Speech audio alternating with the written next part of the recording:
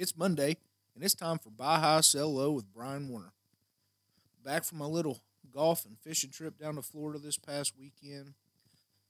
Still kind of in recovery mode. It was a rough one. Got a couple rounds of golf, full day of fishing in on Friday. Not a great day of fishing, but plenty of booze. The old vodka and pineapple in the morning, a couple beers on the golf course, and bourbon at night. Can't beat it. But I'll tell you what you can beat. The results of my betting this weekend was atrocious. And I don't know how many people actually followed along. I think I heard some people actually listen to this thing. So that's pretty interesting, the fact that anybody would actually listen. But I think maybe more people listen just to make fun of me than anything. But had a rough start on Thursday. Opened up, had Indiana, St. Mary's. Obviously didn't work out well. Marquette got their brains beat in by North Carolina. South Dakota State, just a hot pick of the week over Providence, +2. They also got their brains beat in. Colorado State over Michigan, which Michigan's proven to be a basketball team over the first two games of the tournament. Colorado State got their brains beat in. That was Thursday's round, and we'll get to some other Thursday games here shortly. One that I really don't want to talk about. Then came Friday, and thought maybe we had turned a corner. Went with Davidson, 1.5 point favorite, or 1.5 point dog. I'm sorry, against Michigan State. And I don't know if you guys saw how that cover happened, but that meaningless 3 at the buzzer gave me the cover. Was pretty happy about that right before bed. Houston 8.5 over UAB. Turned out to be a solid pick there. And Texas, which I'm sorry, I just did it, and I know that some of my feedback was I need to drink water, clear my throat too much. So there you go. Just had a drink of water. We'll see if we can't cut out the throat clearing, or at least step away from the microphone a little bit. Anyway, Houston 8.5 point favorites over UAB. Got that one. Texas 1 point favorite over Virginia Tech. That was an easy one. Then we went into Friday, and I'm sorry, Jesus. We went into Saturday, and UCLA over St. Mary's, which I didn't put these picks, obviously. I just did the first round. So you guys can follow me on the Action Network to kind of see my picks before I make them. But wasn't good, going in Saturday.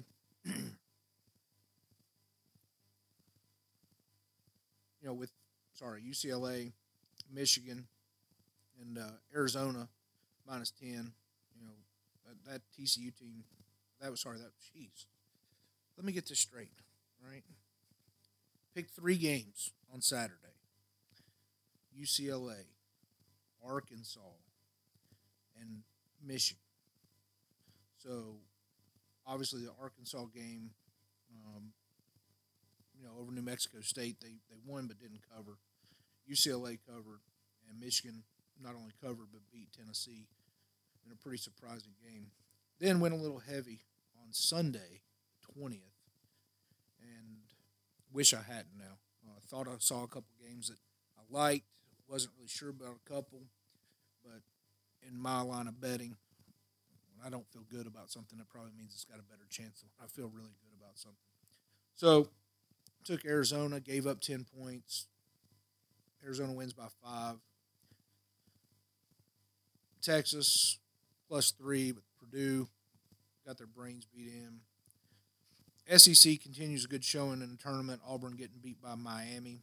I had Auburn -7.5 in that one.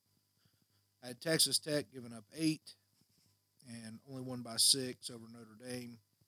And then Houston, who has proven to be what I think might be the best team in the league right now, giving up 4.5 against Illinois and winning by 15. And then, just to kind of run that off, not to get off topic too much, but the Shane Lowry and Justin Thomas picks did not come through for the Valspar this weekend. However, Justin Thomas had a pretty good showing Lowry didn't do bad either, but as far as making a push, I think JT was one stroke off the lead with the playoff going to Sam Burns this weekend, so missed out on a little cash in there. But we'll get into kind of some of the tournaments and looking at the bracket and that kind of stuff. Obviously, just a terrible bracket if you listen to the whole podcast and kind of me breaking down all the games all the way through the Final Four. Not really showing up very well. Davidson losing to Michigan State early on was one that I really liked. All right, let's stop beating around the bush here. Let's get to it. Kentucky lost, and I really don't give a shit about this tournament anymore. I will watch Houston. I think they are a very physical ball team, and just athletes all across the floor, and just had a really good, just a tough, gritty ball team. And I think that's what any more of this tournament's turning into is, you have to have a little grit to you, and the hot take, if you will, that I want to take on this SEC showing this year. I mean, Arkansas being the only team left in the tournament is. I've complained. I've heard a lot of people complaining about how difficult it is to watch some of these basketball games in the SEC, and the refs kind of taking the games over, getting rid of any flow, any kind of rhythm in a game, and it really turns down to just a bunch of foul calls. And that flashy, guard play, shooters, and that kind of stuff isn't translating well into the tournament where they're letting the guys play. And it was, honestly, watched a lot of basketball this weekend, and it was enjoyable to watch because they let them play. They weren't calling fouls every 3 seconds. They weren't going to the monitors to check a hook and hold every 5 seconds. And it was just enjoyable basketball and letting the kids play and letting the players control the game. And I think that might be where the disconnect is these SEC teams are used to these fouls called, and not a lot of toughness out there. And I mean, you can point through some players through the SEC that are tough and that play tough basketball, but you just throughout the course of a game, they expect things to be called that aren't getting called, and they can't overcome it. Disappointing to watch Kentucky lose. I mean, there's a lot of calls for Coach Cal to leave or move on from him, whatever. I don't think it's that. I mean, let's be honest with ourselves. The guy's a hell of a recruiter. Always gets top talent in here, and even some of the lower talent, if they stick around, end up getting developed into pretty strong basketball players. Where I do have criticism of him is what I think we've known for years, at least since that Wisconsin loss, was when it really dawned on me that the guy's not a good X's and O's coach. Everybody talked about him coming in with the dribble drive offense and being a real X and O's guy, but I'll be honest with you, I don't see it. I really don't. And until he can humble himself enough to bring in a solid mind that can come in and teach a offense to this team that sets screens, has players moving and getting open for open shots. I mean, you can't tell me that Kellen Grady's not an excellent shooter of the basketball. And the kid just never got open the second half of the year. Once we started playing in conference play and people started locking him down, we weren't doing anything. I mean, that bullshit of running around on the baseline and running by a couple players and, hooking around to the wing to try to take a, fadeaway three. I mean, your chances of hitting that shot are not 30% at that point, right? And, having the big guy come out, set a screen at the top of the key and work off that, and then some little, 15-footer is the result of your offense. It's not going to cut it. I think the 15-footer is a very underutilized, spot to shoot the basketball on the floor, and you can get some good shots. And if you're a college basketball player, you better be able to knock the thing down better than 50%. But that can't be the result of your offense all the time. And just trying to put a guy on the wing and try to make an entry pass to Oscar, whoever your center is, if Oscar comes back, I mean, it's not going to work. And you can have the best talent in the world, but, being the highest paid gym teacher in the world and roll the balls out and say, go play, kids, that ain't going to cut it. It's not going to win you championships. And I think that's kind of where we're at with this Kentucky team. It's just not enough technical coaching going on. We've got all the assets in the world and all the money in the world to spend on this program, and we can't bring in a coach that can really teach a offense and set up a couple plays. I mean, Jesus Christ, the most frustrating thing in the world is watching the inbounds play underneath our basket, and all they do is take a tall guy, have him push off, and catch a lob pass inbounds. I mean, they could probably call a foul on that play 75% of the time for the kid pushing off to catch the ball. Set some freaking screens, move people around, make a play to the basket, or do what a ton of teams do and make that inbounds passer one of the most dangerous people on the floor, because once he inbounds it, gets open and can shoot a jump shot. I mean, it's just mind-blowing how we don't do anything. I mean, just nothing. It's just lazy. Throw the balls out there and let the best players on the floor win, and you're going to win some basketball games. We have. But I think I saw something the other day that says our last NCAA tournament win, not Final Four, not Elite Eight, no, last tournament win was 2019. I mean, that's crazy for a team that is supposed to be the gold standard in college basketball. So, I'll probably still watch some games. I'm lying when I say that I'm done with it, but I mean, it's just tough to have the expectations we have probably what should be hands down the player of the year on the team, have the pieces, the experience. I mean, when was the last time Kentucky had the experience of, having juniors and seniors on the team playing, and to come out with this result is just disappointing to say the least. So, kind of moving on from that, I guess we can talk a little bit about Trip. My favorite saying is you can't drink all day if you don't start first thing in the morning.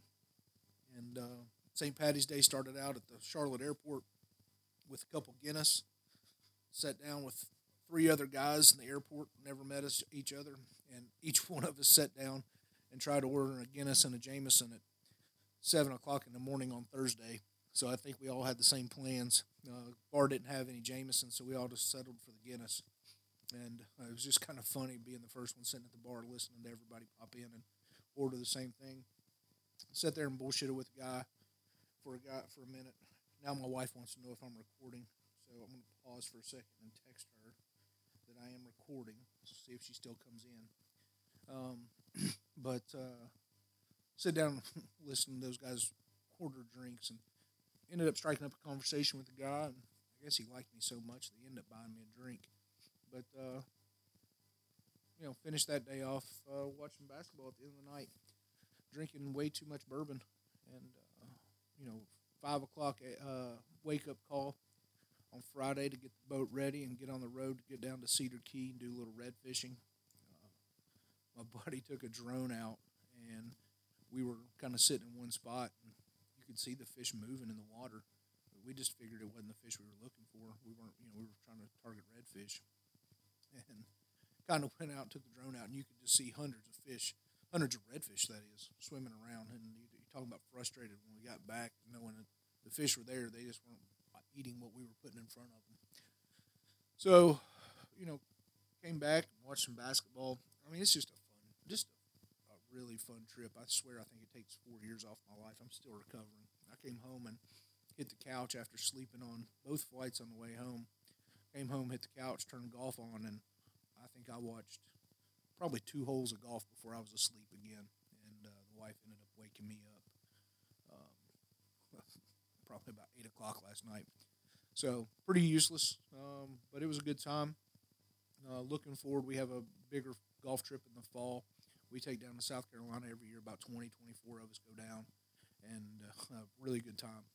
Got kind of a core group that goes now. We had a couple people that went early, and they no longer join us anymore because we're not going to the beach, or they've got their own plans. Some of them were younger, started their own families now, and just trying to find that time to get away. It's kind of tough.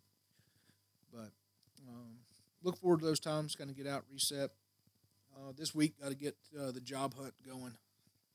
Got a couple decent prospects, but I think my wife is tired of seeing me. I definitely need to get the hell out of the house because, yeah, let's just say that she's tired of seeing me around the house. So I think I'm gonna wrap it up there. I think I gave you guys enough bullshit. I'll probably do another episode this week, kind of giving you some picks of what I see on the game starting on Thursday. Again, don't bet, as you can tell. I put it in on the Action Network, and some of the games I felt real confident with, and then some of the teams that I, had moderate confidence in. Doing, the units that they do, 55 units, 110 units, which I just equate to dollars. Kind of see where I would be, and I think I ended up down $275 this week. So, again, bet at your own risk. Do not listen to me. I'm the world's worst. No matter how good I tell you a bet is, it's going to be piss poor. So, thanks for listening. Hope you guys enjoy this still, and really look forward to another episode this week. I'm going to kind of keep these shorter, maybe a little more enjoyable, and I don't drag on forever. Thanks again. Have a great